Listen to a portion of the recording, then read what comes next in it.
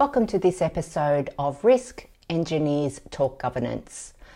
My name's Megan. I work behind the scenes as producer. In this episode, due diligence engineers Richard Robinson and Gai Francis talk about the role of standards, particularly within the role of risk management and governance. We hope you enjoy the episode. If you do, please subscribe on your favourite podcast platform and give us a rating. Hi Richard, welcome back to another podcast session. Hi Gai, it's good to be here again. It's good to be here again.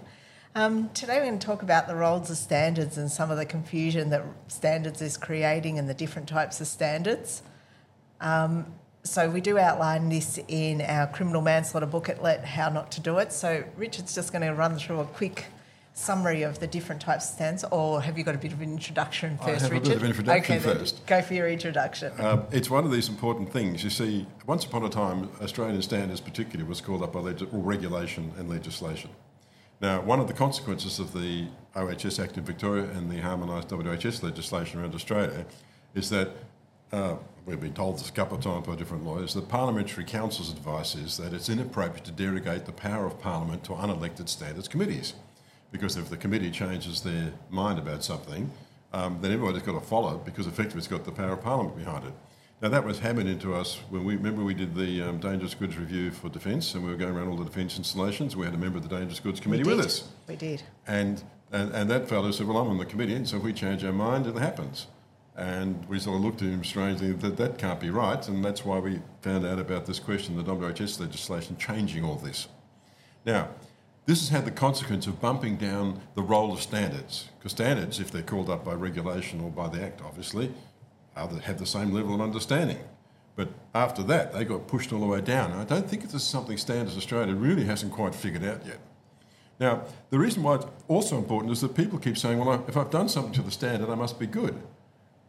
I've complied with the standard. I must be good with the legislation.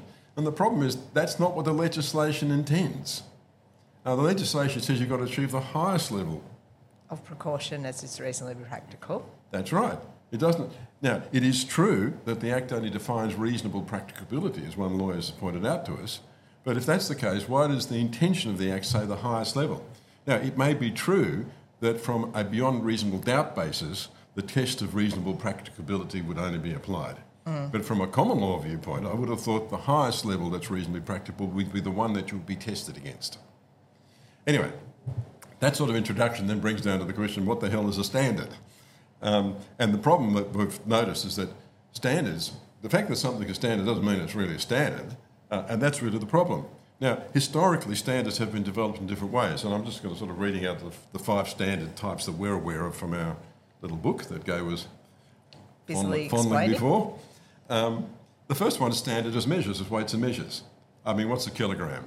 You know, what's a lumen? What are these things? They're measurable things. They're measurable scientific things, although the way they've been defining them lately is all in other physical properties, like mass has now been defined in terms of energy just recently. Okay. Following sort of Einsteinian type things, which is really quite interesting. Well, the problem they had this mass of kilogram after the revolution in France, and they had to define kilogram, and every time they measured it after a few years, for some reason it was slightly decreasing. Only minusculely, but it was inconvenient. Anyway, nobody argues about standards like that. They're not. It's not a moral question. They're factual. Yeah.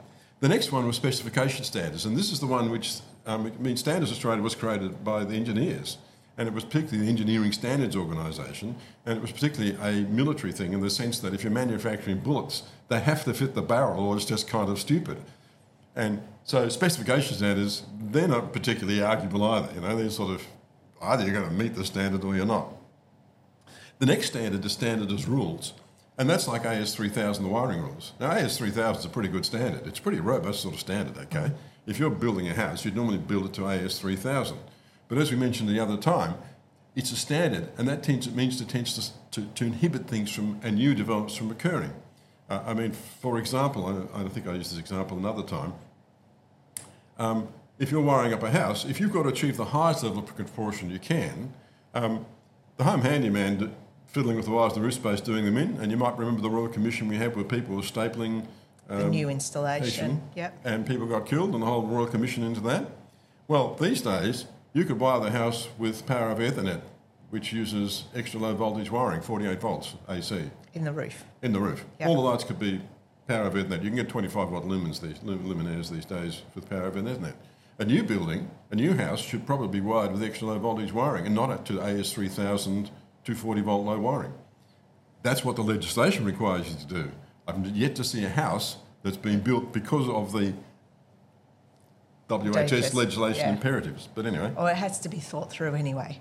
The point is, this one does have some arguability, but for the most part, AS3000 is a pretty robust standard, and if somebody's doing something to that, you wouldn't normally argue the point.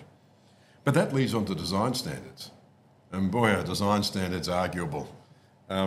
Because there's any number of ways, if you're an engineer, you can do design standards. The case that I'm thinking of in particular is, remember there was that large digger, the big spinning rotary digger that got a crack in it? Mm-hmm. And they imported a German professor of mechanical engineering, I think it was, a doctor, and he was a member of the Germans apparently have two mechanical design codes, and he was a member of one committee. And he chose to apply the standard with which he was familiar. Yes. And it went wrong. And so one of the big mining companies took it to Australian courts, and that's where that line comes out about, engineers should remember that in the eyes of the court, an Australian standard only recommends it is only about recommended practice. You've got to do better than that if you can. Yes. And they took him out for that reason. They took him down for I don't know how much. And that was because the second standard that was there knew of this deficiency of the first standard. And he was aware of that. And he was aware of it, and the second standard addressed that deficiency, and he chose not to adopt that for that particular purpose. Yep. And so that means design things. And that's this quote from, in fact, that's the quote I've got here. Engineers should remember that in the eyes of the court, in the absence of any legislative contractual requirement, an Australian standard amounts only to an expert opinion about usual or recommended practice. In the performance of any design, reliance on an Australian standard does not relieve an engineer from a duty to exercise his or her skill and expertise. And that's Paul Wentworth commenting on AS 7000, which is the high voltage transmission standard. That then leads you to the last category, which is the one that drives us crackers, and that is technique or method standards like ISO 31000 or the COSO risk management standard from the... It's about a process, how to apply a process. It's a process. And it might or might not work for your organisation. Yeah, and such standards, I understand that you do need certain sorts of standards like that, like accounting standards. If you don't have some kind of commonality, how can you compare and understand what's going on? But this is more a question... But they're almost guidance documents then, aren't they? Or methodology guidance documents of, it's not a standard standard. It's not like a weights and measures standard. No. And so from our point of view, I think we sort of came to the view that a lot of when somebody says it's the risk management standard, that's actually a marketing term. That's not a standard. No. It's just an idea. And I think with the standards in particular, the design standards and things like that, they're always retrospectively looking at it. They're what's been done in the past, and it always takes standard a long time to catch up. Every time. So it's not even almost recognised good practice. Sometimes it's recognised good practice, 3 or 4 years ago when the standard was written. Well, the one that sort of, this is historic because I haven't actually looked at it lately, but you see, I was trained by Factory Mutual, as I pointed out earlier. They actually designed the sprinkler standard for North America, NFPA 11 or NFPA 13. NFPA 13 was, in fact, the Factory Mutual standard, and there's a bunch of engineers, and if they have an unfortunate incident, they get into their research facility in Norwood, Massachusetts, they rack it up and burn it down and find out what the sprinkler standard has to be to put it out. The Australian standard, AS2118 on sprinklers, is based on the Fire Officers OFFICS Committee of the UK, which is the insurance officers. And what they basically do is after a few buildings are burnt down, they sort of think, maybe the standard's got quite right, perhaps we should improve it. But they don't. It's not an engineering design standard. So they haven't actually tested it the way in that Factory Mutual test it? Well, they are doing it. They've now got their research facilities, and Australia's starting to do that. But there's been a tendency to sort of, these things kind of osmo. They're not sort of engineered stay in the way the Factory Mutual certainly is. I think also in James Reason terms, and we talked about James Reason in a number of ways, we always think that standard approach is the bureaucratic approach, isn't it? Correct. Of standards, it's sort of that minimum thing that you must achieve. And the WHS legislation is really saying generative, what is the highest level of protection that you can achieve? Correct. rather than just what the minimum standard is. And, it changes the question from is it bad enough that we need to do something about it, creeping up to that standard level, to here's a really good idea, why wouldn't we do it? Correct. So, standards can be as useful or not. And I think everyone's got it that you have to comply with the standard. And we say to our clients sometimes when you're doing work, sometimes standards actually aren't relevant to the piece of work that you're doing, but you have to have an argument as to why it's not relevant. And you can still be diligent by not applying a standard. Well, it's a long time ago now, but I was doing a job on an old folks' home, and the reason was because they'd installed it to what was then the Australian smoke detection standard. And there was some So that was their fire alarm system. Their fire alarm system. Yep. And there were some crusty old souls in this place who were doing various things like smoking when they shouldn't be in bits and pieces in their rooms and so forth, and the alarm kept going off. And they kept evacuating the place, and more people were dying from the evacuation process than... Or from heart attacks from the alarms. That's right. And so he turned up and said, well, applying the standard was not the right solution to the problem. That's not... It might be true, for example, in a student accommodation, but even there, I remember doing the work in the US all those years ago, if you've got people waxing skis and doing wacky things that students do around the place, the fire alarm goes off regularly. After a while, they just don't respond. They just ignore it. And that's even worse. You only ever want fire alarms to go off when there actually is an incident, and then you want people to respond appropriately. Yeah. False alarms are the worst thing that you can almost have. Well, the 1937 chairman of Victoria Division of Engineers Australia got it right when he was talking about standards, I think. He sort of commented, I think it's one of those Kernos. I got a bit lost. The first professor of engineering at Melbourne was a Kerno. I can't remember if it was a brother or a son. I got a bit lost in those brothers. You live in a street in your suburb where all the engineering professors are lined up, I've got to point out. But he made the point that the standards really only have two purposes in life: to prevent fools from their folly and rogues from their roguery. And the reasoning is, if somebody's made a mistake and you want to hang the poor sod, the quickest way to do it is say, you rotten bastard, you haven't complied with the standard, you're toast. And that's rogues from the roguery. But what you ought to be doing from an engineering design viewpoint is figuring out how you think it ought to be, and then you check back against the standard, which is the sort of cumulative history of good designs, to test to see whether you overlook something. That you haven't overlooked something, yeah. And that's fools from their folly. And if you do that's the right way to do it. And that's when did I just say? 1932. A long time ago. It's almost 100 years ago, and we're still arguing about what is the utility of a standard, and we're still misusing them. Just going back to your story about the older folks' home, and you sort of realising that the standard or the building code wasn't appropriate at that case, but you could put in place things that were in line with the intent of the standard.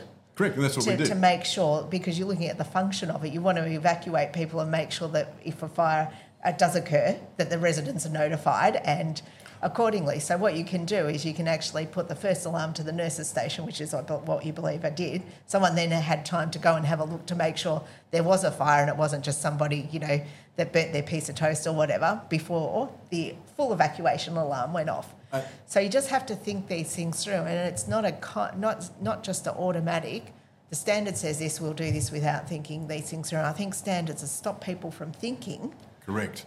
What needs to be done, and I think you've said it at the start of this podcast, was they really become almost inhibitors to what can be done better. This is what the standard says, so that's all I'm going to do. Whereas the legislation asks you to put in place what's reasonable, practical, and the reasonableness of some of those things that are emerging now is becoming more and more reasonable than it was 10 years ago, for example.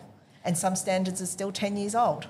Correct. That's one of the reasons. I think in this sense, Engineers Australia has abrogated its role to some extent when they basically just gave all intellectual property over to Standards Australia, breaching the Code of Ethics of Engineers Australia, by the by, because there is a duty to give credit where credit's due.